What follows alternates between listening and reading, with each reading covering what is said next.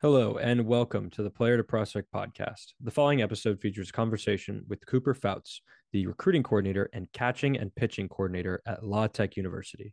To support the podcast, all follows, ratings, and reviews are appreciated. And now I present to you Cooper Fouts. How was the fall?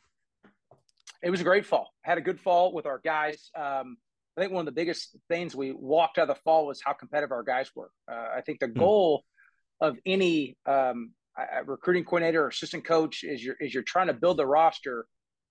You're always trying to create a competitive roster and put your guys in a position where they have to earn their jobs.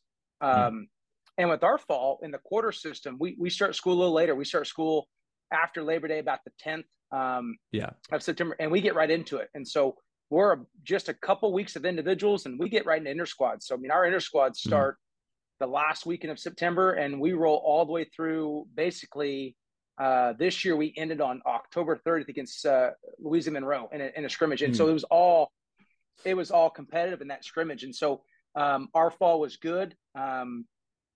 Came out pretty healthy, which is always a positive. Guys earned some roles. Some guys got pushed to get better. But this team specifically, Jack, in 17 years, I've never been around a group of guys that we brought 21 new guys in. So there's a lot of new, but still a lot of old and still a lot of maturity. And so you're always trying to balance how they're going to come together as a team and how they're going to like each other. This is the closest team I've ever been a part of in 17 years as a coach. And they genuinely really, really like each other. I think they have a lot of good relationships. They work their tail off. I mean, our guys are here all the time. And they understand what makes us different. And so I think this is a really fun, enjoyable group to be around. But it was a good fall. We had a good fall. We had a good day against Auburn. And our guys played well there. And then we finished the fall, like I said, against Louisiana Monroe on the 30th and finished there good as well. And came out really pretty injury free, which is a huge part. And like I said, guys earned some roles and guys were pushed to get better. So we had a good fall. You mentioned 21 new guys. I was unaware of this, but I would imagine in terms of this fall, you had to incorporate a lot more team building kind of exercises. Do you guys implement that into your coaching strategies in the fall? Yeah, Coach Burrows does such a great job building culture. He's been here. This is his 7th year. We have a very, very low rate of guys leaving the program. So we don't have an enormous amount of guys getting in the portal and leaving. So I think the culture is pretty strong. I think one of the greatest things he does with our guys is he involves them quickly with each other. They're not separated. We don't do a ton of small group stuff. They're together a lot more than maybe other schools are. And so I don't know if we did any real major specific team building things. I know some programs do. I think ours was more just the day-to-day. We meet every day as a group. Whether you have an early group or a late group, we're always meeting in the classroom. And so guys are always hearing the same consistent message. But Coach Burrows there's one true leader of this program, and he does a great job. And the way he communicates to our guys and sets the tone, I think it's a pretty clear path for our guys to follow. And the second group I would give tremendous credit for is our older guys. And certainly we have some guys that have been here, 5-6 years because of the COVID hangover and some stuff. And you're certainly appreciative for those guys. But they welcome those guys with open arms, and they've done a great job leading those guys and setting an example, but I think also welcoming them and making them feel like they're welcome. And that's a little different for maybe it's a junior college guy or a high school guy or a transfer guy of trying to come in and not know what to expect. And those guys make them feel welcome pretty quick. And I think, like I said, the culture here is really strong, and Coach Burrow's done a great job of that stuff. In terms of building the team chemistry, do you find that is mostly built on the competitive side of the fall as opposed to the development side, the individual development side of the fall? I think, I do think there's part of that, but I think the biggest part of building team chemistry is making sure you get the right guy on the recruiting side. I think our biggest question mark we always have, and certainly talent is the initial part of the process. Does that guy have a chance to help you from a talent aspect in the field succeed? But the biggest question we ask him, we're very honest about it, very transparent about it. And is he a fit? And I know people talk about that, but I think we put a little more emphasis on that. Does he fit our culture and our program?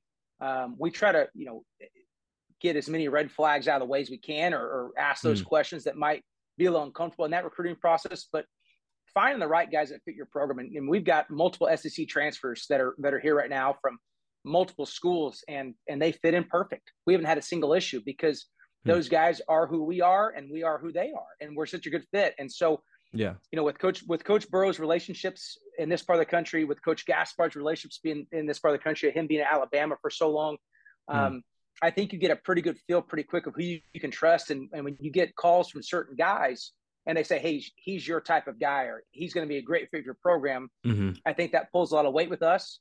And then certainly going through the recruiting process, that is such a big part of our team building process, is making sure we initially get the right guy in the program. And you're pretty honest about it, that you might have a talented guy, but knowing that he might not fit your program. Coach Burrows is very honest about it. We're going to go for the guy that fits our program every time. And so as you get those guys in the team setting and on the field in the classroom, I think those guys begin to mesh a lot quicker because they all have like-minded goals and personalities and the same traits. Not all, but most. And so I feel like that is part of the competitive nature that we can create, because those guys are inherently competitive. They expect to compete. They don't expect to be given something.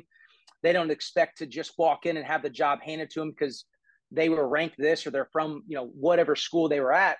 I think those guys are desiring to compete and are desiring to prove that they have a chance to be successful and help us win.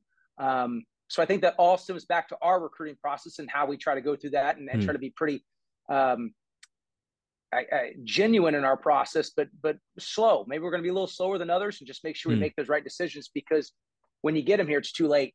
They're already here. You can't change them then. I think it's hard to change guys. And I think when coaches say they can, I think it's a little bit of a stretch. Not that guys can't change and improve, certainly, but I think guys, generally speaking, are who they are, and they have those mannerisms and those personality traits that we look for. I just feel like we can put those guys in our program or bring those guys in our program by just doing a better job in our recruiting process, which we strive to do. You mentioned culture. That's a very big buzzword in baseball. Can you elaborate on like your guys' culture? And it sounds like competitiveness is like a huge pillar of that. Can you talk a little bit more about it? Yeah. You know what? And I'll give you an example. So, and this is the same example that if you were in Belleville, sit in our office and on a visit, and Coach Burrows is here, and he certainly explains it far better than I do. But in 2019, we had a tornado come through, ruin the stadium, and so they were homeless for 2 years. And so, the rest of 19, they're homeless. Now 20, that entire fall, they're practicing at Ruston High School 10 minutes away, and they're doing that stuff. And then obviously they're playing the road games for the first 4 weeks of COVID. But you fast forward to the fall of 20 and even into the spring of 21, they're practicing at Ruston High School again. So there's times where we're hitting BP at between 2 and 4, and then have to leave the field because Ruston High School is getting ready to come practice, and then have to come back in inter-squad at 9 at night. And during that whole period of time, Jack, not one person left. Not one person left the team. And in that 21 season, you come in, you open a new stadium, you host your conference tournament, you host your regional. But what people don't know is that year we had 7 total All-Americans on that team. You had four All-Americans. You had 3 academic All-Americans. And any of those guys could have gone anywhere in the country and been successful, and none of them left. And I think that's the greatest definition of our culture. It's our players. Our players are our culture. I think so often the buzzwords come out and people give you all those things, but our players are different. One, they genuinely love Louisiana Tech. Now, there's issues at times, and we're not all perfect, but they genuinely love Louisiana Tech. They're treated really, really fairly. They're treated like men. This is a player-driven program. Coach Burrows talks about it all the time. It's a player-driven program. We put a lot of stock in what our guys say. Certainly, they have to earn that trust, but we have so many guys that have earned that trust in the program. If we're going to put, certain buzzwords on our culture, I guess you'd say it's blue collar. We are blue collar, and certainly we go to a lot of places. Certainly when we go to the SEC games where, that team might be more talented, but our guys could care less. They don't care who's on their side of that diamond. They don't care what the front of their jersey says. They know how talented they are, and they expect to win every time they step in the field. And I think with that expectation of winning, they know how hard it is to win. So they work in a different fashion. I think they They work with a little bit different focus, not all the time, but I think it comes to show out how successful our guys have been. And I think the other part of that is they understand how important winning is. I think so often we get caught in the individual awards and what goes on, and those things are great, but everybody wants to be part of a winner. If they don't, I think they're lying to you. It's a lot more fun to win than to lose, as we all know. We've all been through some tough seasons where it's not real fun. And I think that's where the program's at the moment. I think our culture is about toughness for sure.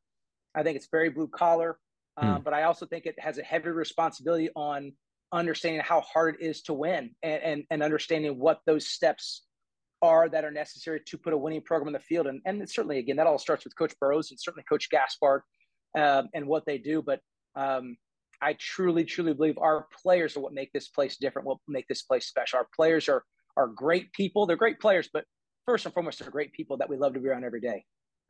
It's almost like an underdog mentality. That's like the kind of sense that I'm getting it.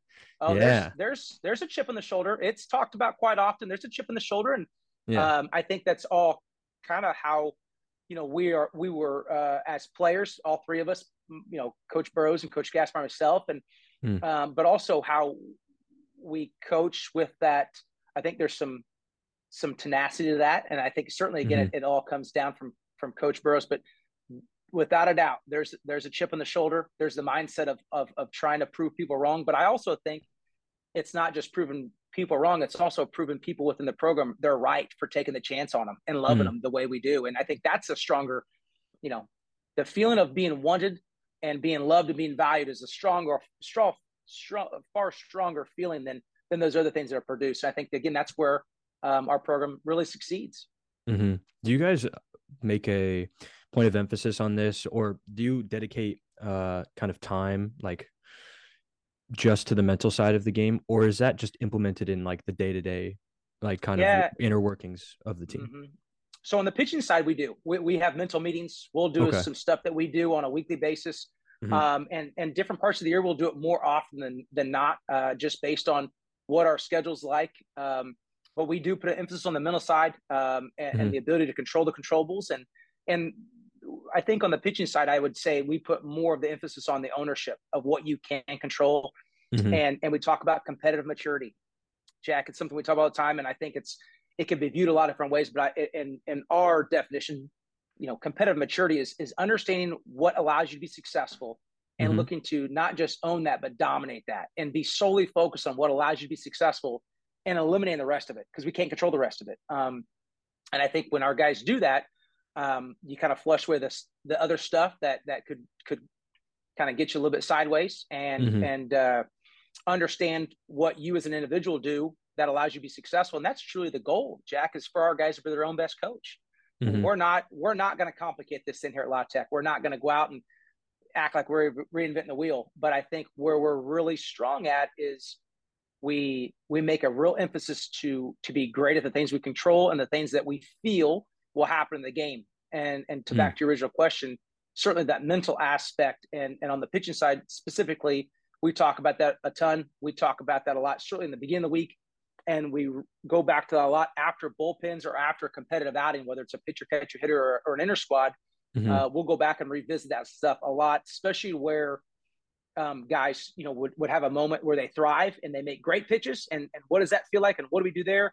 And certainly when we have those instances where we don't maybe attack or we don't have the same execution that we would desire, and what was going on during those instances, and try to be really honest with our evaluation and try to really, really be solution oriented, Jack. I think the problem is the problem. We want to acknowledge it and we want to throw it away, because I want to be really focused on the solution that allows us to improve our problem and not put ourselves in a position where we're only focused on the problem and we're beating ourselves up. I mean, this game's hard. We don't want to do that. We want to focus on as much of the positive as we possibly can. So I think that goes into the mental training more than anything. It's just our daily routine and how we observe failure and how we deal with failure and how we take that failure and again, acknowledge it, but kick it out. And now we're going to be solution oriented as fast as we can. What about the catchers? I want to ask about that, because you work with the catchers too, right? I do. Well, I think a lot of people look at that and they say, well, how do you do both? Well, what's great is every bullpen. I was a catcher, and I've said this my entire career coaching catchers, is there's no better preparation for the game than the bullpen. I can't make the ball do what those pitchers do. I can't do those things. Neither can a machine. And so that relationship, I think, is even better. It's worked out better than I thought it would when we originally took this job and that was presented. And so that's been awesome. That communication and really making those guys understand what those pitchers want and how we can work in the bullpen and how we can create that relationship with the bullpen has been awesome. The other piece of the puzzle is I'm not just solely focused on the pitcher. I think a lot of times, like I said, I was a catcher my whole career. Very few times in my career would a pitching coach say something to me. He was only focused on the pitcher. So being able to have some focus on both sides and holding both sides accountable in that intense practice setting has been awesome. I think the weakness of it is trying to find time to get a little bit more individual side with the catchers. And maybe it's not as a group individual work, but maybe it's the one guy or the two guys. And so very honestly, I think that's the time crunch that you try to find. We've got a great grad student that caught, and he's been awesome for us. And so that's been a huge help this year. But in all honesty, I've loved it. I think our guys have done a great job with it. And we've got an older catching core. We've got a young man who's caught for us for 3 years is back again. That's a rock star, and some other guys have been in the program. So, but I truly believe the ability to hold those guys accountable in that best practice setting, which is the bullpen, has been awesome to see both sides all the time. What about that pitcher-catcher relationship? Are you actively working on that during competition as well? Because at least just from my experience, it was kind of, it was very free, open dialogue type of thing. Like it wasn't super structured, at least in my time in college. So I'm curious if you guys work on that very like specifically. Every bullpen, because there's a lot of bullpens where I won't say anything and make those guys communicate and make those guys really function through that competitive setting. And what it forces you to do is at some point, somebody's going to get pissed and somebody's going to say something and they're going to, hold the other side accountable, which is beautiful because I think, again, there's too often we run away from that conflict where that conflict's going to happen on the field. I'd much rather have that conflict happen in the bullpen and get all that out of the way in the bullpen setting or in a pitcher, catcher, hitter setting, but where it doesn't cost, that's a free mistake. It literally costs us nothing. So that dialogue is awesome. I don't require those guys to sit next to each other, in the dugout and that stuff. It happens, but I don't require that. I think everybody has their own kind of routine, and I want those pitchers to have their own routine. But certainly in that bullpen setting, we desire, and I think requires a strong word, but we certainly promote that our catchers communicate both good and bad to our pitchers, but also that our pitchers communicate, hey, where we want them to set up or how we want that target to be or what do we want this to look like? Because everybody's different. And certainly as guys start to feel comfortable and build trust on both sides, because that is a two-way street for sure. I feel like when things do get sped up out in the game, we're not having to tell that catcher, hey, you got to go take a timeout. You got to go tell them. That's like they're already communicating in their body language or certain things you're saying.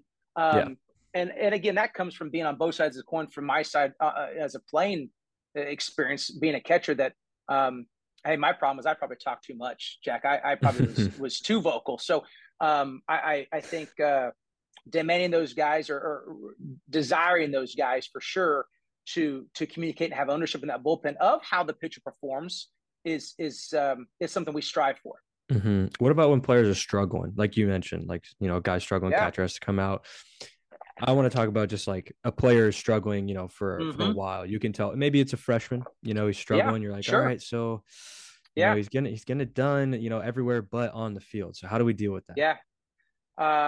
So I'll tell you honestly, as a young coach, I was under the mindset that I was going to make those things public because I wanted everybody to see that I was working, which was the worst mistake ever. I mean, God, my faults as a young coach, Jack. The list is, I don't think we have enough time on this podcast, but a little bit older, a little bit more mature, I hope.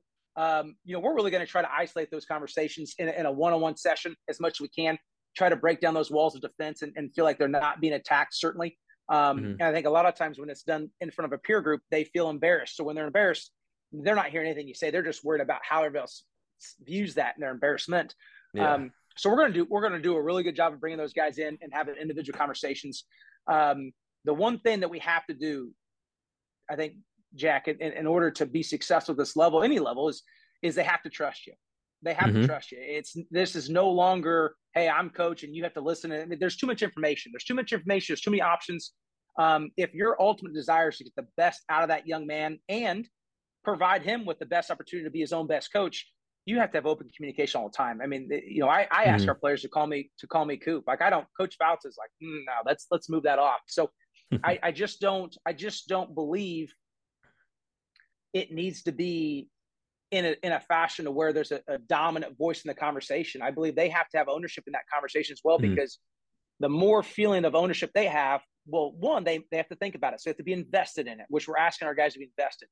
So I think if we can put them more on the investment side before we get to our action plan, I think that helps a whole lot in them buying into what we're going to do going forward.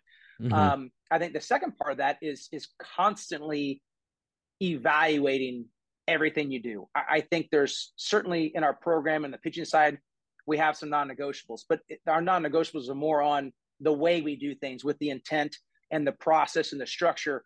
But everybody has their own flow. Everybody has their own routine within those non-negotiables. So we want those guys to feel like they have the power because it's their career. I can't throw the ball for them. I can't make them do anything. I mean, I Mm-hmm. think that thought of I can make them do something is crazy. I can't. And so I want them to feel like they have ownership. I want them to feel like they have open communication. And then once we get to that point, then you have to hold them accountable. I think we have to Mm-hmm. hold those guys accountable to what they said they wanted and how they're going to do it, because it was their idea and they're in on the floor of that process and building that program. But it's always done internally. It's always done in I'd say closed door setting, but a more personal setting where we can break down those barriers to where it's not embarrassment. It's a true Mm-hmm. factual conversation. And we're going to have adult conversations. We're not going to lie to them, but it's going to be done in a way that we feel like we can really bring the best out of those guys. And again, make them feel like they're safe and make them feel like they're valued in our program. Mm-hmm. And I think as we go through that, again, the accountability at the end is the true part of that program, because it's not going to be easy. They're not going to like Mm-hmm. everything they're doing because they're still an experienced failure. And so holding them accountable through that failure to have that grit and that perseverance to get to their end goal, which it might be tough and it might take a long time. I feel like that's the way that we're going to continue to build our guys up and continue to progress our guys. And Jack, you gave the examples of freshmen. I mean, heck, we've got older guys that have had success that maybe had more success than they thought they were going to. And now they're dealing with the pressure of trying to repeat what they did before. Yeah. And I think that maybe is even more of a challenge than a young guy, because that guy's experienced success. Now he feels like he has to repeat that, or he has to do even more to continue to be seen the way he's seen, which I think that's part of the communication as well. We have one young man in our program now that I feel is going through that, and he's awesome. He's a daggum rock star, but he has to understand what allowed him to be successful before is because he was himself and he had utter 100% confidence in what he was doing. And he wasn't scared. He wasn't worried about the result.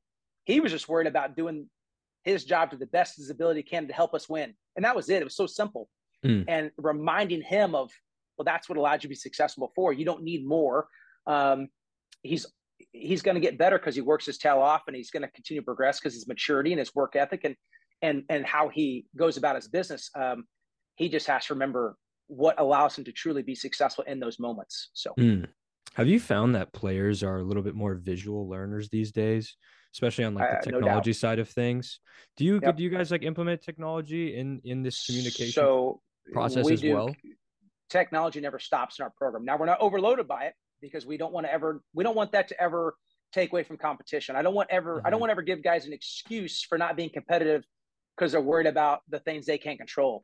But yeah, the technology is huge. Now I don't know this. I've tried to look this up, Jack. So if I'm wrong, I apologize. You can edit this out. But I was told there's 11 million sensory nerves in our body, and 10 million were dedicated to our eyesight. I don't know if that's true, but I've researched up on some nervous substance, and I know at least 50% is dedicated to our eyesight. Yeah. And so we are extremely, extremely visual, whether that's, filming guys. I mean, we film our guys with our phones all the time. I mean, and it's kind of odd because I'm sitting there with my phone looking at people like, boys on the phone. I'm not, I'm filming a guy. So we're always filming a guy and showing a guy. Very rarely will we say something like, hey, this is what you're doing. We'd much rather film it and show them and say, hey, what do you see? Going back to that ownership of making adjustments and seeing it. And to your point, the visual side. So we do technology all the time. We're actually crazy. You say that we're in the middle. We just finished our second day in our pitching lab. We've got a $1.5 million pitching lab. One of 5 schools in the country that has Kinetics in there, which is a game changer. So If anybody can get Kinetrax, I'd highly recommend it. It's unbelievable, but they're in there right now, and that's been awesome. So whether it's Kinetrax or Rapsodo or Pitch AI or armcare.com for our stuff that we do on our arm testing on a daily basis, whether it's even our Rapsodo stuff in our bullpen and having, something as simple as having a bigger TV screen in the bullpen so they can see it rather than looking at an iPad. We are absolute proponents of that. Any information we have, and that goes even into our field cameras. There's 8 cameras on the field. They have access to anything we film at any time. They have an account for that. So they have access to all that stuff. They have a Kinetrax dugout account where they can get in and look at their profile and see that stuff. So we are 100% desiring for our guys to investigate on their own on the visual side and to see it and to watch it. The other thing I do, and I'll tell you this real simple, I don't think I'm that daggum smart. So I'm the biggest thief there is. I constantly am searching for guys, whether they're slow motion, the grips, or they're slow motion, what's happening with guys' mechanics, and send them to guys in our group chat, or send them to guys where, their day it was DeGrom's slider. And we've got guys that, that we have a lot of guys that throw a slider like most programs. And whether it's, it's getting around the ball or getting beside the ball or being underneath the ball or supinating, whatever it is, and showing them guys like just a slow motion grip of what DeGrom does at release and what do his fingers look like on the ball? What does his grip look like? Because I don't think you can ever tell, 18 pitchers to throw the same pitch. It's not going to happen that way. The way they feel spin and the way they feel adjustments are all different. So giving them the tools to hopefully make their own best decision is the key. And if we're struggling, then we're certainly going to interject and we're going to look. But that's, our best tool is our insight camera in our bullpens and our Rapsodo. So there's very few bullpens we throw. Let's say we throw, 8 bullpens in a period of time. At least 6 are on the inside camera. Because for me personally, our ability to see the numbers on Rapsodo are great, but everybody goes, well, I don't know what that means. Why is that happening? Well, if we can show the inside camera and show how the ball is releasing from hand and what the fingers are doing to manipulate the baseball, or what are causing good or bad spin or whatever it is, goes back to your first point of the visual cues of that stuff. And again, we try to stay away from, well, this is what I think you're doing. More so, I'm like, hey, I want to show you this. I want you to tell me what you think, and let's have a communication about what do we both see and find a medium and a happy ground. So, and as you find that, then certainly you have cues that become more verbal because you've seen the video and you remind them. So there's certainly some verbal cues that come into play. But I think true adjustments have to be seen and understood by the individuals making the adjustments. It doesn't matter what I know. I'm irrelevant in this situation. It matters what they know and how they communicate that and how they understand it and how can we be on the same page so they can go on to make the adjustments and have those feelings. Again, ultimately leading them to hopefully be their own best coach. Yes, absolutely. How does that impact how you play your players or how you use your players? Does it impact how you use your players? I think we're different there. I think, very honestly, and I would just speak off last year's only, we're going to put our best guy out there. Whatever we feel like our best guy is, very rarely did we play the matchups last year. Now we had some really good guys at the back end. We had some really good guys that were starting games. So we had the dominant pieces at the end. But the numbers certainly count. I give you an example of the numbers where we did play the numbers. We're playing at LSU and we've already beat them here once and we're playing there. And it's pretty scary. You got Jacob Berry up, the bases loaded with nobody out. You're thinking, oh my gosh, here we go. And so we bring in a freshman lefty from Baton Rouge, walk-on, who ended up being a freshman All-American for us. That Barry's numbers against righties were really poor. It was just one of those things you couldn't even. He's got like 8 home runs left-handed. He's hitting like 430, and he's got no home runs hitting like 120 right-handed. We got to change him over. So we're bringing this freshman lefty, and it's fastball for a strike. It's a curveball 6-4-3. So you give up 1 run, and then he strikes out Cade Doty in the backside, but we let him run against Doty too. Right, because we feel like he was our best guy, and then he went out through another inning and he was successful. And so, I think we probably err more on a lot more on maybe what the hitter's telling us in the game. I think that's a pretty true, consistent. We say that all the time, whether it's recruiting, whether it's our own guys, or certainly in the game. Like the hitter tells you a lot about what you need to know. Man, I think the numbers are good, but the hitter will tell you a lot on the pitching side. So, not very rarely, but more often than not, we're going to go with the guy we feel is our best guy that gives us the best chance to be successful. To that point, and whether this is a bragging point or not, I mean, from my knowledge, we were the only team in the country that didn't have an intentional walk last year. We didn't have an intentional walk all year, and had one pitch out all year long. I just always want our guys, and that could change, but I always want our guys to feel like they are better than the hitter. I hate to take that pride or that thought process away from them. And so certainly there's times where we have to pitch around guys, but we're still going to be competitive. We're still going to try to get them to swing the bat and get themselves out. But to your original question, I think the situation could dictate at times, but generally speaking, we're going to attack with the guy we feel is our best guy. That gives us the best chance to be successful in that setting. Okay. Do you guys or do you talk to your pitchers about reading hitters? Because you mentioned how the hitters can kind of tell a story, in the at bat. Do you talk to them all the about time? That? Okay. All the time. And yeah. So we talk about 3-pitch sequences a lot, and our bullpens a lot of times are set up 3-pitch sequences. Okay, if you throw this to this hitter, what's next pitch going to be, and what are you leading to the third pitch? How are you going to set this hitter up through 3 pitches? And so a lot of times we'll give those guys some understanding of what that guy does. He's a stride close guy, or he's a stride open guy, or he wants to get extended, or he, this, that, whatever. We'll give them a lot of the variables of the hitter, and they'll make their own decisions based off of the information they're given in that bullpen setting.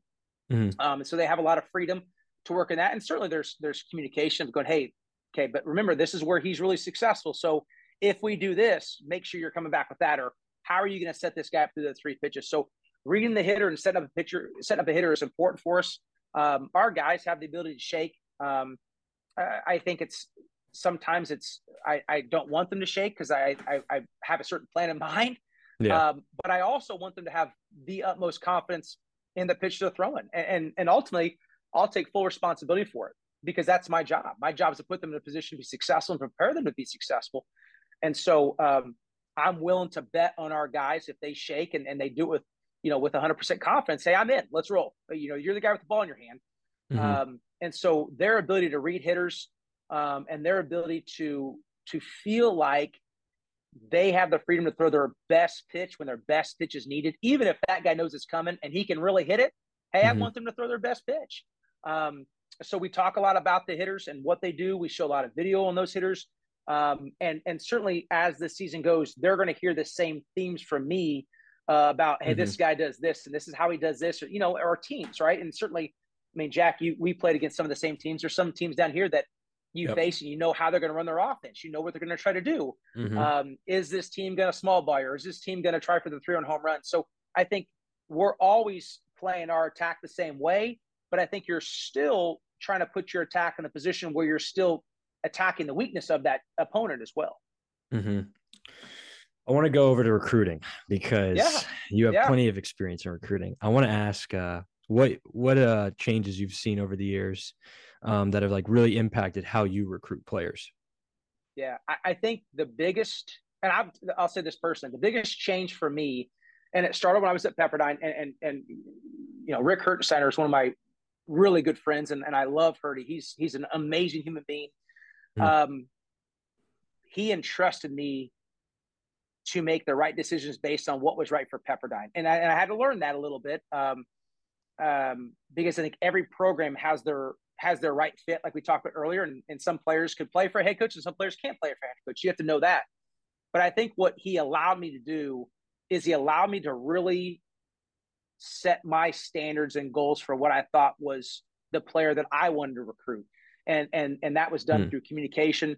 That was done through, going through some tough recruiting processes, Jack, to be honest with you, where I maybe chased a guy that shouldn't have been chasing, to be honest with you. And he didn't try to quench that on me. The biggest thing for me personally is I want to recruit good people. And I know that sounds so simple. I know that a lot of the people probably say that. In my experience, and I'm not talking about choir boys. That's not what I'm talking about. I don't want those either. But you want to be around good people. I think people forget in this recruiting experience, and when you get them on campus, you have to be around them.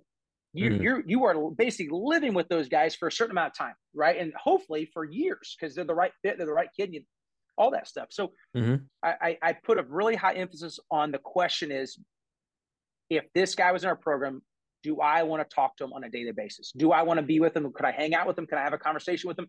Mm. Is there the ability to have a long-standing relationship with this young man?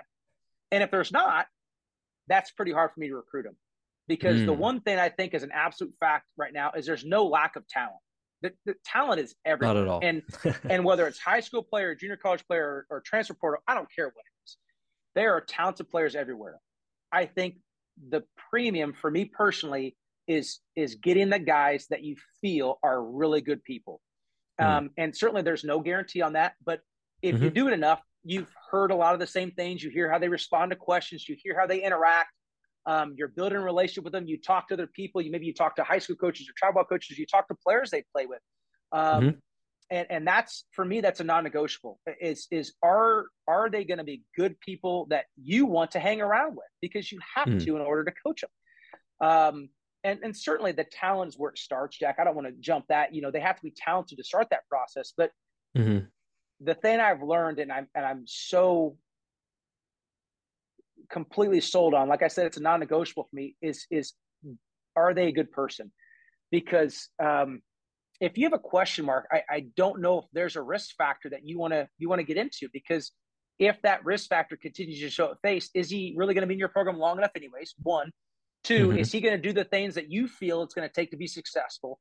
And three, like I said, there's enough talent right now. You just got to be patient. And if you're truly honest about what you value and what you think is important to your program, yeah, it might take a little longer and it might be a little harder. You might have some tough phone calls, but when you get that guy that you want and you know is a great fit, there's no better feeling. There's no better feeling, because you know Yeah. that guy's going to come in, and even if he struggles, because they're all going to struggle. I mean, there is no Yeah. player that's never struggled. You're going to go, hey, I can coach that kid. I can be around that kid. I can have a relationship with that kid. I think we can positively influence that young man to be a great fit in our program and be a great fit in our community. And certainly you hope that he can be successful athletically as well. But I think that's a non-negotiable. And I think, again, the fact there's over 3,000 Division I players in the portal last year, I think Yeah. it goes to show I was gonna ask. patience is a virtue right now, man. I just think there's no reason to rush, because again, Hmm. when that guy gets in your program, nobody remembers when that guy commits. All they remember is he a good player for you? Is he a part of your program? Is he successful in your program? So nobody goes back and goes 5 years. Oh yeah, well, hey, he committed as a freshman. Thank God we got him. Well, I don't know. Maybe he's the wrong fit. Maybe you don't know enough then. And that's not to say we don't recruit young guys. We do, but it's not going to be in abundance. It's going to be what we feel is the right people from the right background and from the right relationships that we know of. Hmm. And it's going to be a real value for us. And you're going to talk about the portal. The guys we got out of the portal, we were really, really careful to make sure they were the right fit for us. There wasn't, Okay. we weren't risking talent for our chemistry. We weren't risking the possible reward of this is a really good player, but he could kill our chemistry. We weren't risking that. And that's something that, Hmm. again, that starts with Coach Burrows. And as a recruiting coordinator, it's awesome, because there's no pressure to go, well, why do we only have X amount committed? Or why, he never asked that. Again, all that matters is he's the right fit for our program. And he says all the time, when you're recruiting a high level and your program's elevating up, you're going to recruit the right guy. Again, that guy's going to be the match. You just got to continue to find that guy. And Hmm. sometimes it is tough, and sometimes it is frustrating. And God, we'd all like it to be easier, Jack. Yeah. But when that guy says yes, and it's the right fit, you're ecstatic, because you're bringing good people in the program first and foremost. And so, that goes back to our team building comment earlier, and that goes back to how I feel like our culture is successful. I think you could say all the buzzwords you want, but if you have bad people or people that don't fit your program or your culture is irrelevant, because Yeah. it's never static. It's always moving with the people that are in your program.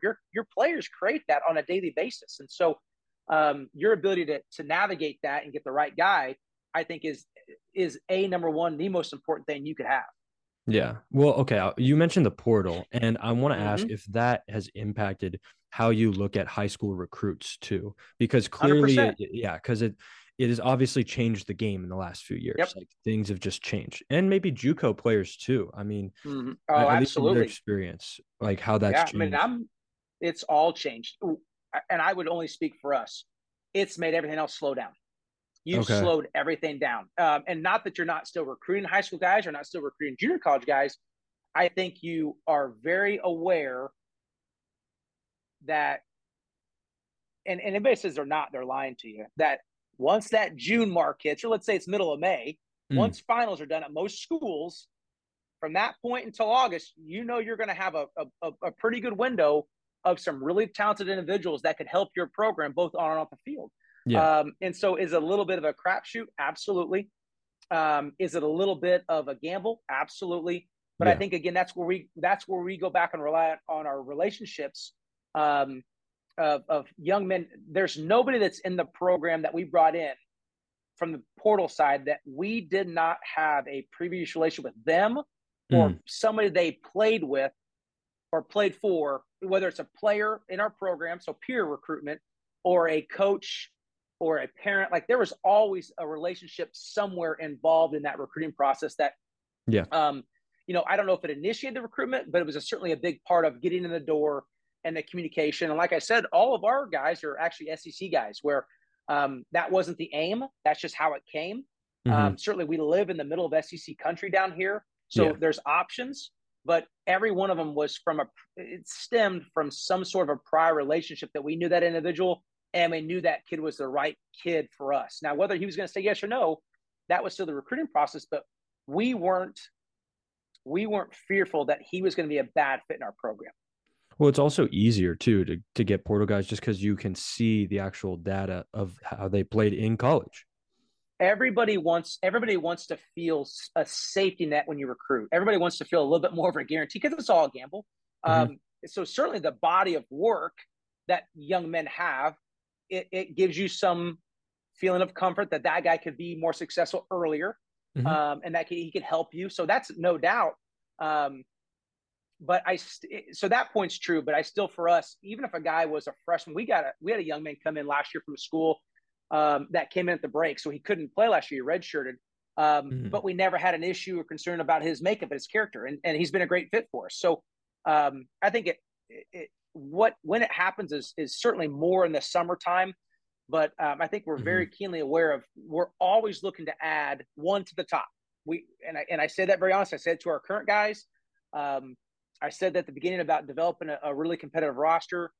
We're always trying to add somebody that adds to the top of the roster talent-wise, that makes us a better team. Now, that being with the character, that's where the pieces have to fall in, and that's where, we might take a little longer, and it might be some more no's from us or some more no's from somebody else, but we're not gonna give up our character desires because they're talented. But the portal has been good to us to this point. Both our guys leaving. I mean, we had a Cape All-Star last year that could have gone anywhere in the country. We had a catcher that had 16 home runs, could go anywhere in the country. We have a left-hand All-American, 2 left-hand All-Americans could have gone anywhere in the country. They're all back. I mean, nobody's leaving. Again, I think that, shows what Coach Burrows has built, and that's a huge example of our culture, like we talked earlier. But, Jack, we desire to be in Omaha, though, as well. So we're always going to try to continue to add to the top and make our program more competitive internally, which hopefully makes us more competitive on that field when that guy says play ball. Okay, so I want to ask about evaluating high schoolers because obviously, like I just said, like you can evaluate the college guys in the transfer portal, no problem. But with high schoolers, there's a lot more tools to evaluate players now. So I want to ask like how you evaluate the high school recruits specifically. Yeah, I think that's more of the time demanding subject, right? Because we have to go watch them. We have to go see them. We have to, we have to try to get them to a camp. We have to see more video. We have to see them with our own eyes a lot because so much video you might be given by somebody is you don't see what the pitcher's doing, or you don't see, if it's a pitcher, you don't see who the hitter is, right? You don't have those other variables that go into the success or failure. So we have to spend more time on the road seeing those guys. Generally speaking, our summer, certainly from the middle of June through August is almost all high school exclusive, right? It's just almost all high school because, you might have to run see a guy that's in the portal in a college deal or whatever, but that's when you're spending most of your time, obviously, at Georgia. We've all been in Georgia so many times in our life or wherever. But that's really where we're going to spend more man hours personally around those guys or watching their games. I think the thing for us as well is we certainly value a lot of their high school stuff. I think that's something that people maybe have gone away from. We value their relationship with their high school coach. We value that interaction. We value what kind of, does he play multiple sports? We have so many of our guys are 2-sport athletes. And I don't care. hey, we got a guy that we think can hit the ball to the moon. Well, he played golf. I don't care. He's still doing something else than just play baseball. That's making him interact with other people. It's making him have a more competitive time management plan. It's making him be responsible to other things other than just baseball. And certainly down here we have a lot of football players too, but we put a high priority on that. The guys that play multiple sports and that can do that and value that stuff. But our communication with our high school coaches and certainly the travel ball coaches still are pretty heavy. Hey, I'll give a shout out to Alex Armand at PBR, Louisiana. I think the guy's a rock star. He's one of the most knowledgeable PBR guys I know. He's honest. He's transparent. He works so hard for those guys. He's been a rock star for us. And I mean, we've gotten all these Louisiana kids, but he's honest. He's really good at it. So I think it's through those relationships that are key. Because the high school guy in this state that college baseball's in, it's still old, it's still physical. So everybody's still desiring to be old and physical. And so when you bring a young high school guy in that maybe he's physical, but not the physicalness of a 22-year-old, and he's certainly not old as far as having a history at this level, I think you have to be pretty careful. I think you have to be pretty aware that you want these guys to come along because in our program, we feel like they're still the future. We're still building with those guys. We're still adding to the top with those high school guys that we feel can be here for 3 years and make the program grow. But I think you have to be pretty aware that might take a little more time. And I think you have to be pretty transparent in your recruiting process, which again, I feel like we are. And certainly Coach Burrows says that, hey, this is who we are. This is where we're at. You're going to have to come win a job. This is something you're going to have to come win a job.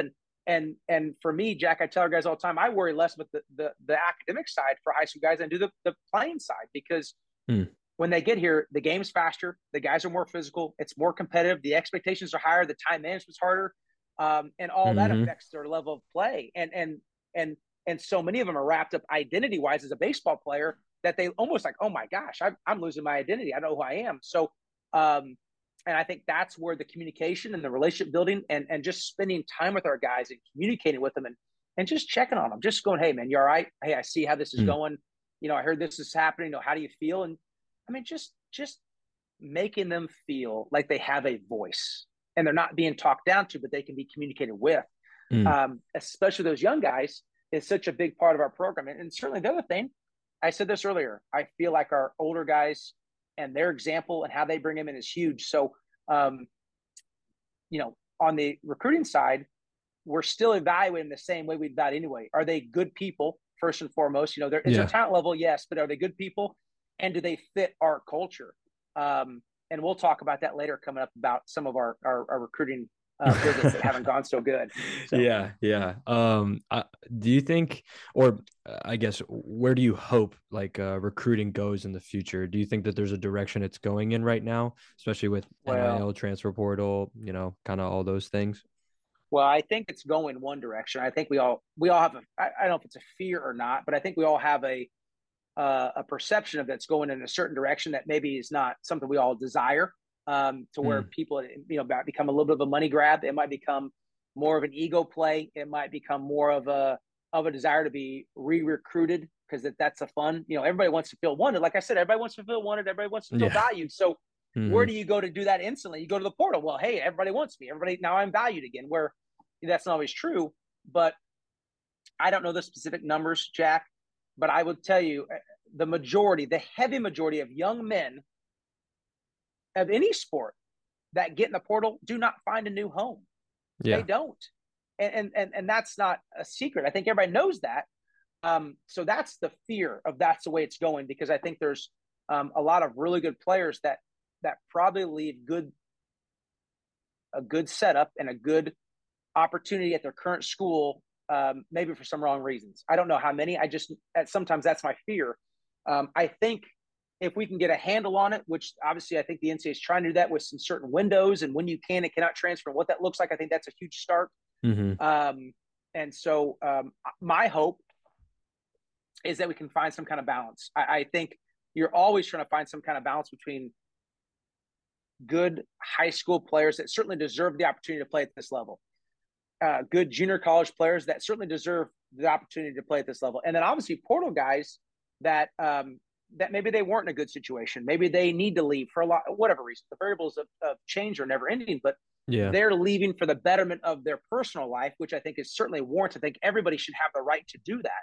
And that's where I think the portal's good is I think you should leave if you're not in the right situation for you and your family. Absolutely. I think it's an absolute great thing. But I would hope there's just some balance there. And what does that balance look like?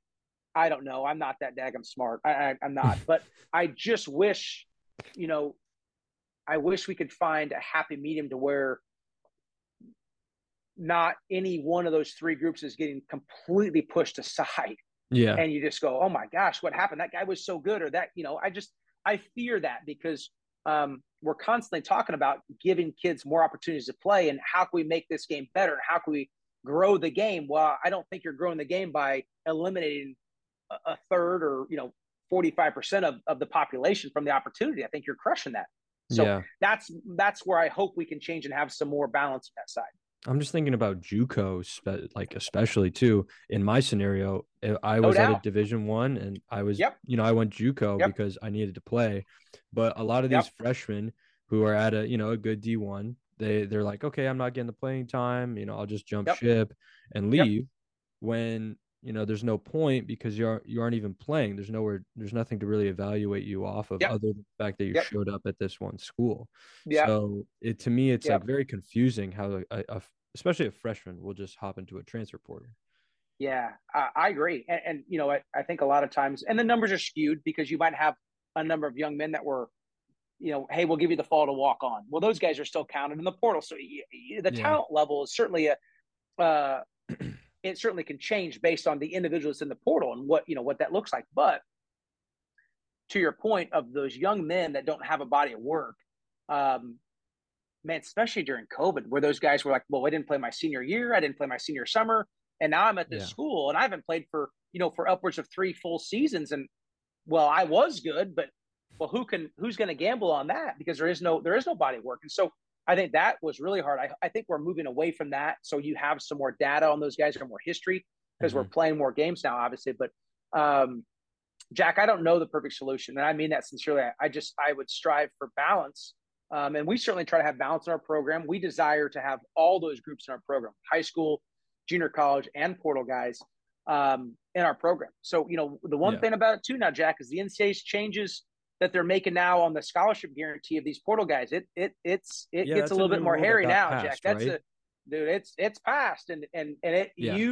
You as a coach and as a program, you are on the hook for that money no matter what, unless that young man gets back in the portal and goes somewhere else. I mean, there's very few ways to not be paying that scholarship percentage or whatever it is for that entire length until he graduates with these new rules. So I think that is going to certainly slow down the portal because I think you certainly have that. Now you have that little bit of a risk factor of, oh man, if this doesn't work, or if this guy, he could decide I'm just going to go to school because I don't want to play anymore. Well, you're still paying him. That changes the game, Jack, because there is no guarantee like that right now. So when you do that, I think that will slow down the portal a little bit. I think it has to. Personally, I think I would hope that it does. But all right, we don't have to talk about the portal anymore. No, you're good. You're good. It's like the Wild West right now, honestly. But there's no rules, and the governing body of it doesn't want to govern it. So. All right, let's get to the personal stuff. I want to ask you. Absolutely. Love it. I just want to ask you kind of what drew you towards coaching, whether it was you kind of were born into coaching, like you knew you were going to be a coach ever since you were a kid, or you had no idea, and then it kind of just fell into your lap. Just give me the full scoop on that. Yeah, so I did not know I wanted to coach. I was playing at Texas Tech, and every summer I would catch a lot during the year, so I wouldn't play in the summer, and maybe I should have, but I chose not to. So I would go back and I would work at a baseball academy named Las Vegas Baseball Academy for a man named Mike Martin, who I took lessons from when I was growing up. The guy's one of the greatest human beings I know, and he's a legend in the baseball community in Las Vegas. So I worked for him for a couple summers after the season, and so and then I'll never forget this call. And so I enjoyed it. I enjoyed that. I enjoyed the teaching. I enjoyed the relationships. I enjoyed the communication. And I made a call. I was still playing at Texas Tech. Is my senior year, and I think it was November, December. It was near the end of the first semester. We were kind of a quiet time, and at the time, the guy that I played high school for my first year, his name was Tim Chambers, was at Bishop Gorman. He was the current coach at the College of Southern Nevada, CSN. And so I had played there for a year at a high school. And long story short, I called him and I still talked to him. I said, hey, I'm going to come back and coach for when I'm done. And he kind of wrote it off. I still had, a year and a half of school left. And so I went back that next summer and was working for Mike Martin in the baseball academy. And I graduated on a Saturday from Texas Tech. I was back working as a volunteer at CSN that next Monday. And I walked in and said, hey, you don't have to pay me. Hey, I'll do lessons. I'll do whatever. And so for 4 years, I was there for 4 years. I was there for the seasons of 07 through 10. I never received a paycheck. I was just doing lessons. I no benefits, nothing. Because I loved it. And I was there all the time with them and it didn't matter. And so I transitioned to that. And then I was actually became good friends with Steve Rodriguez, and he was at Pepperdine as the head coach there, and was fortunate enough to go and be a volunteer there for 2 years in the seasons of 11 and 12. And then got my first paid job. It was a stipend job. It was about $1,100 a month with no benefits at Utah Valley University. And so I could start recruiting. And Eric Madsen was a wonderful human being. He was awesome. He actually paid our insurance that entire year. We moved from Pepperdine to UVU, and my wife was 7.5 months pregnant. That was a terrible move. She had a full-time job and benefits and Pepperdine. And so anyway, but he was awesome. He was paid our insurance, and we made it work. And then actually started getting paid my second year at UVU. And so I was determined to make it work. And partially because I didn't have a plan B. I didn't know what else I was going to do. But even more so is I didn't want to do anything else. I just didn't. This is all I've ever really known. I've played baseball or been involved in baseball my whole life. And so I don't know if I am qualified or I'm not qualified for anything else. I just have never attempted anything else. So it's been, the game has been better to me than I could ever imagine. So I don't foresee myself doing anything else, hopefully. And I say we because now I have a family and 3 kids, and it's their lifestyle as well. And so, and they didn't have the choice; they were kind of forced into it. And so, but have a wonderful wife that is I think is the rock star of our world and the glue of our family. And she is on 100% everything we do, and she is accepted as her life as well. Like I said, so that's how it's kind of gone and transitioned, and from the starting point to now, and through 17 years, it's been awesome. So. It's so funny. My next question was going to be, what would you be doing if it wasn't coaching? But you just told me that it'd be nothing. I got an answer. If I could do so, I'd be a farmer. I'd be a farmer or a rancher. Farmer? I'm drawn. I'm not a real inside guy. The office is not my friend. I love to work, but I don't love to sit in the office and work. So I think there's benefits to it, but I would be outside. I'd be outside in a heartbeat, farming or ranching or something like that. I would be that. Like I said, I don't think I'm qualified for that, but if the Lord pushed me out, that's where I'd go first. Yeah. All right. Yes, sir. I want to ask what your favorite thing about La Tech is. Oh man, without a doubt, our players, and there's a lot that I love, but our players are just something special. The emotional attachment I have to our guys. Even last year, we had an old group of pitchers, and they didn't owe me anything, right? They owe me nothing. And the way that the some of the new stuff was welcomed, and certainly a little bit of a philosophy change, and just how we trained our guys, and just some of the things that we introduced that we thought could help them be more successful. The way they just did it, and just were just. They were awesome. And I still feel the same way to our guys now. I mean, the emotional connection I have with our guys here is second to none. I mean, this is a great place. We have an unbelievable fan base. We're sold out for the 3rd straight year in a row. You can't buy season tickets. We have a beautiful facility. I have no desire to work for another head coach than Lane Burroughs, or work with another coach other than Coach Gaspard. They are the best that I've ever been around. And our camaraderie, our ability to communicate, and our relationship is the best I've ever been a part of on a coaching staff. It's unbelievable. So coming to work every day is awesome, but that is all irrelevant without our players. Mm. Our players are what make this place special. And so I love our guys. And again, that's a testament to Coach Burrows and what he's built and the type of player that is attracted to La Tech. I mean, that's the thing about it is you have to want to come here. Because we're recruiting against an LSU or a Mississippi State or or whoever. We're recruiting a lot against a lot of schools, and they have choices, and so you have to want to come here. And so our players it's the emotional connection to these guys, the type of people they are, their work ethic, but just man, they're just awesome to be around every day. Our players are unbelievable. I've got to ask now about well, actually, did you have Parker Bates or no? Did So you have... PB was before me. Yeah, he was done. Shoot. He was done the year before. Okay. Yep. Yeah. No PB, and he's around all the time. He's actually, so he lives here now. He's gone. He's actually playing now. God, I can't remember what country he went to, but he was here all fall. Great dude. Yeah, I think it is, but great dude. Awesome, awesome dude. Yes. Now, okay, this is the last question. This is the recruiting visits. I've gotta hear some of these recruiting stories. Yeah. Good or bad. Just lay it on me, whatever you want to give me. Yeah. So I'm going to give you one good, and it's, I think you have a lot of good ones. But one of the ones that, and this is my first player I ever committed at Pepperdine.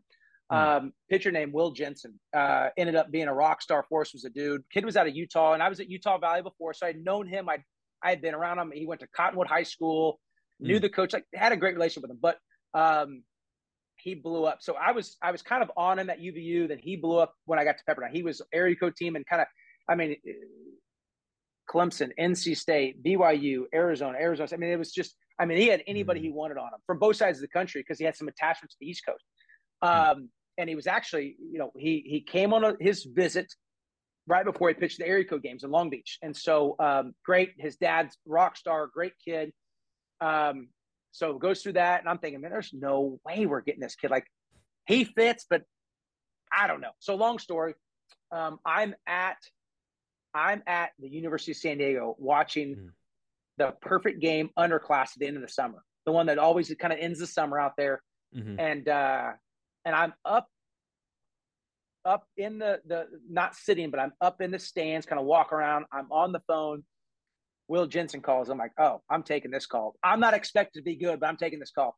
Jack, he says, hey, Coop, I'm in. Dude, I yell. I'm in the middle of the dadgum event. I'm like, yes! And I'm pumped. I'm jacked up. And I was juiced on that guy. I was big time. And again, it goes to show that he was the right kid first and foremost. And he was a great player for us. Shoot his sophomore year before he got hurt, he's leading the nation ERA. And he was a dude. And he's playing in the Giants organization now, but just the right kid. The kid was awesome. And so I'll never forget, that was like the celebration of it. And then we got another kid this summer, and I won't tell his name. He was a portal guy that I would say was probably the biggest recruit on paper, ranking wise, and history that I've ever gotten. And so that was a pretty good day as well. And so, but again, the kid is a rock star. Like, you just love being around him. Forget the talent, just the kid himself is awesome. So that was great. I got two of the worst recruiting visits I ever had. We're both here at La Tech in the last years. It was one each fall. Last fall, we had a young man and his family member was in our room, and it couldn't have been worse. Just the way he was acting, the way his body language and his I won't say mom or dad because that's gonna be the story. His parent was answering every question for him, and so we're talking to him, and basically the mom's like, I don't know why I'm talking so much. Why don't you? And I'm like, oh man. And so anyways, we had an offer on the table. That offer slid back in LB's desk. And so that was like a memorable one just because it was so awkward. Like, you just go, oh, and he ended up committing to a school that we kind of compete with a lot, that whatever. And I'm just thinking, hey, I hope he's good because it was so bad here. Maybe it was just us. Yeah. And then we had another young man this year, and it was probably the maddest I've ever been in the middle of a visit. But a young man here had been recruiting a while. It was a great kid on the phone. Really liked him.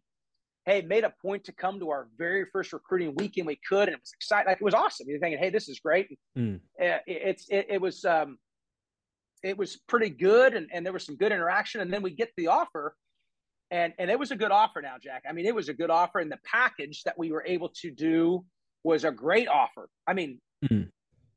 Good grief. Like, there's All-Americans that are on that much money, right?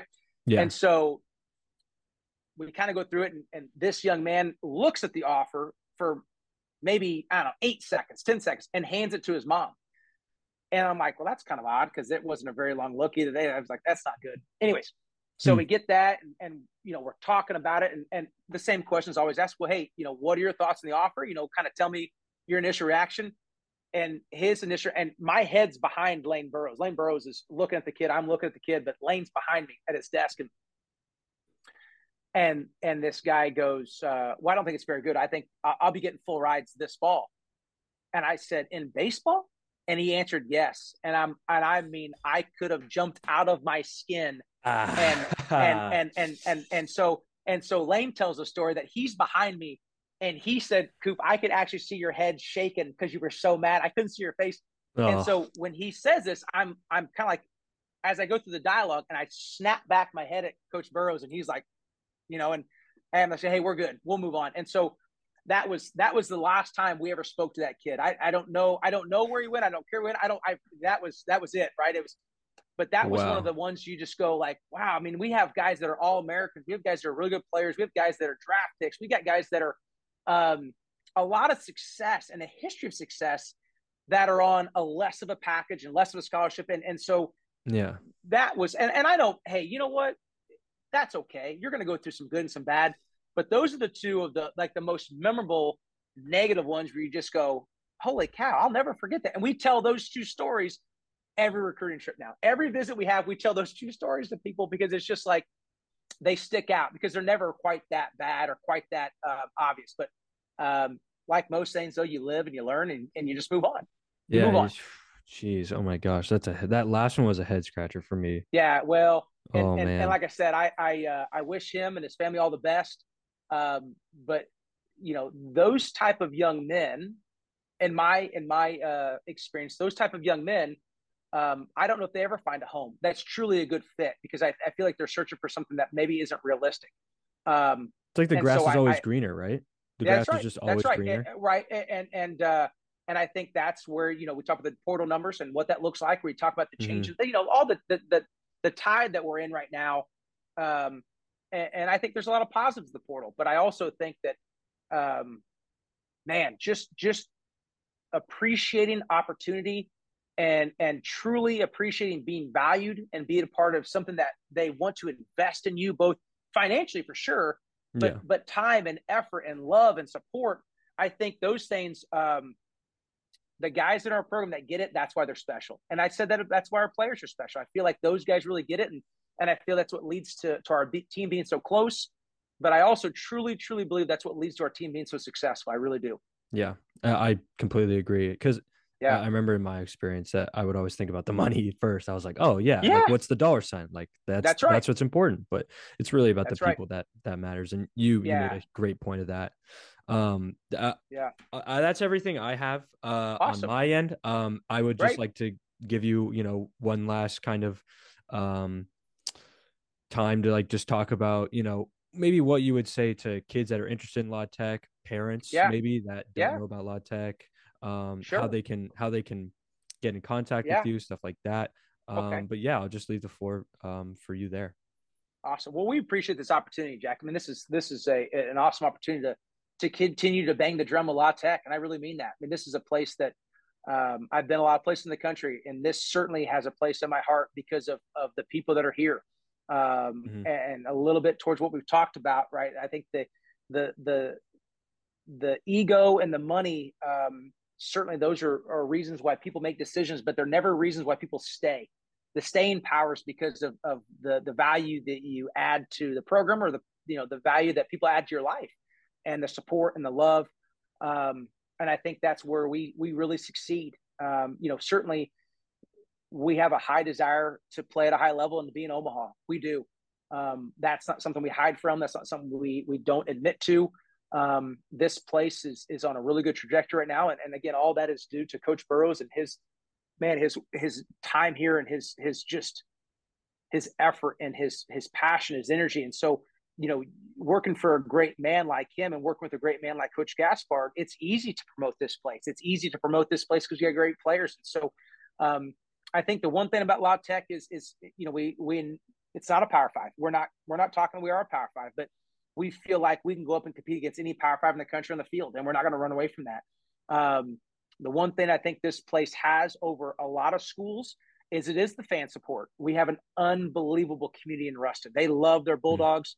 There's not a bunch of LSU flags flying here, Tulane flags, or Lafayette flags. It's the state tees everywhere, and Mm-hmm. so they love their Bulldogs. And so the fan support and the atmosphere, our guys are rock stars here. We've got for 2 years in a row now the biggest NIL deals on campus are baseball players, and it's Mm. not because we have a collective. It's because our guys are rock stars. Our guys are really great ambassadors in our community. And so you have such a great opportunity to be a part of something bigger than yourself in our community in Ruston. And then the education, it's one of the better educations in the state. It's an open enrollment. The cost is not crazy. It really is very, very manageable, which I think nowadays is a huge part of the decision process in college. Mm-hmm. So that opportunity is open for everybody. I just feel like what we have to offer, if people are really truly and honestly value what we value, I don't think there's a better place in the country. I think we give kids a place to grow, a place to understand what allows them to be them and be successful, and they are valued and they're loved and they're supported. Man, we're gonna win a lot of baseball games doing it too, because I can guarantee you, once that guy says play ball, we will go out and compete with anybody, and we will play with a chip on our shoulder, and it's going to be awesome. So we've got a good thing going here, and like I said, whether it's our players or our coaching staff, and certainly facilities and this fan support, I believe they're all aspects of why it is such a good environment for sure. Cooper Fouts, thank you for the time. Yeah, awesome. Thank you, Jack. And I'm going to talk to you really briefly right after this, but that's going to be it for the episode. Awesome. So Awesome, Jack. Thanks for having us. We appreciate it. yeah, thank you.